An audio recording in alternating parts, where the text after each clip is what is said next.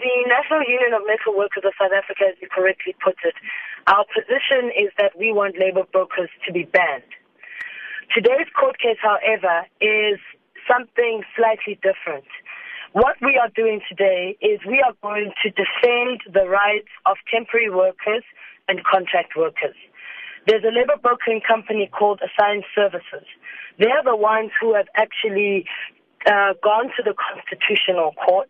The reason they've done that is because they are opposed to the new LRA provisions, which clearly state that anybody who works as a temporary employee or a contract worker, whether it's under a labour broker or any other kind of a system, after 3 months, that worker, if that person works for more than 3 months, they automatically become permanent and have the same rights and benefits as permanent employees. So in other words, they must move over from being part of the labor brokering system and become absorbed into the permanent labor pool system.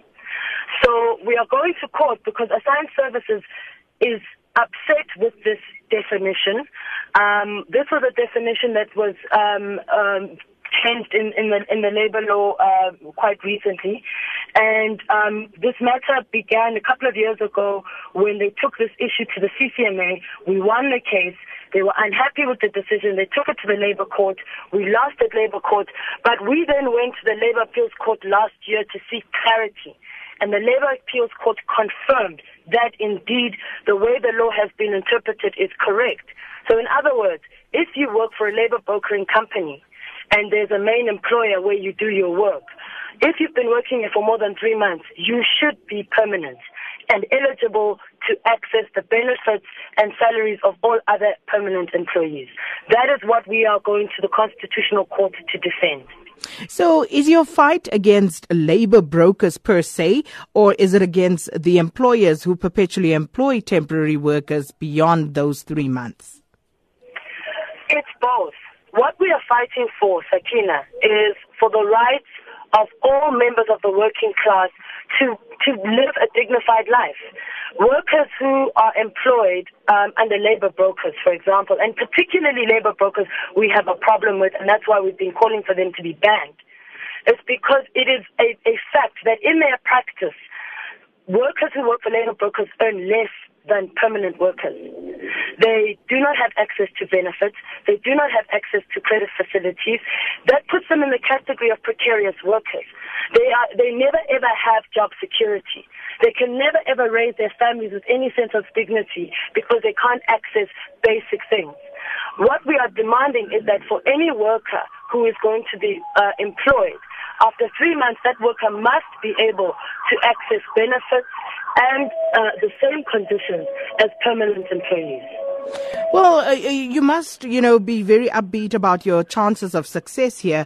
But if the court doesn't grant your wish to shut down these labour brokers, what will you do then?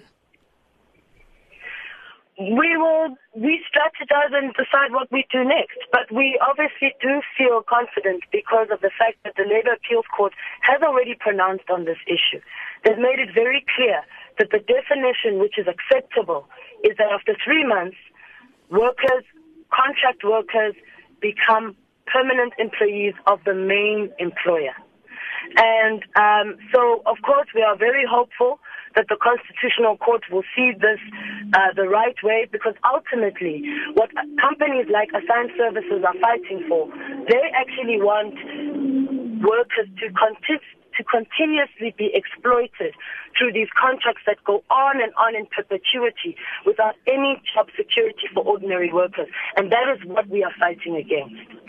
Thanks for your time. That was NUMSA's national spokesperson, Phakamile Hlubi-Majola, and talking to us there about NUMSA heading to the Constitutional Court and inevitably heading for a showdown with labour brokers.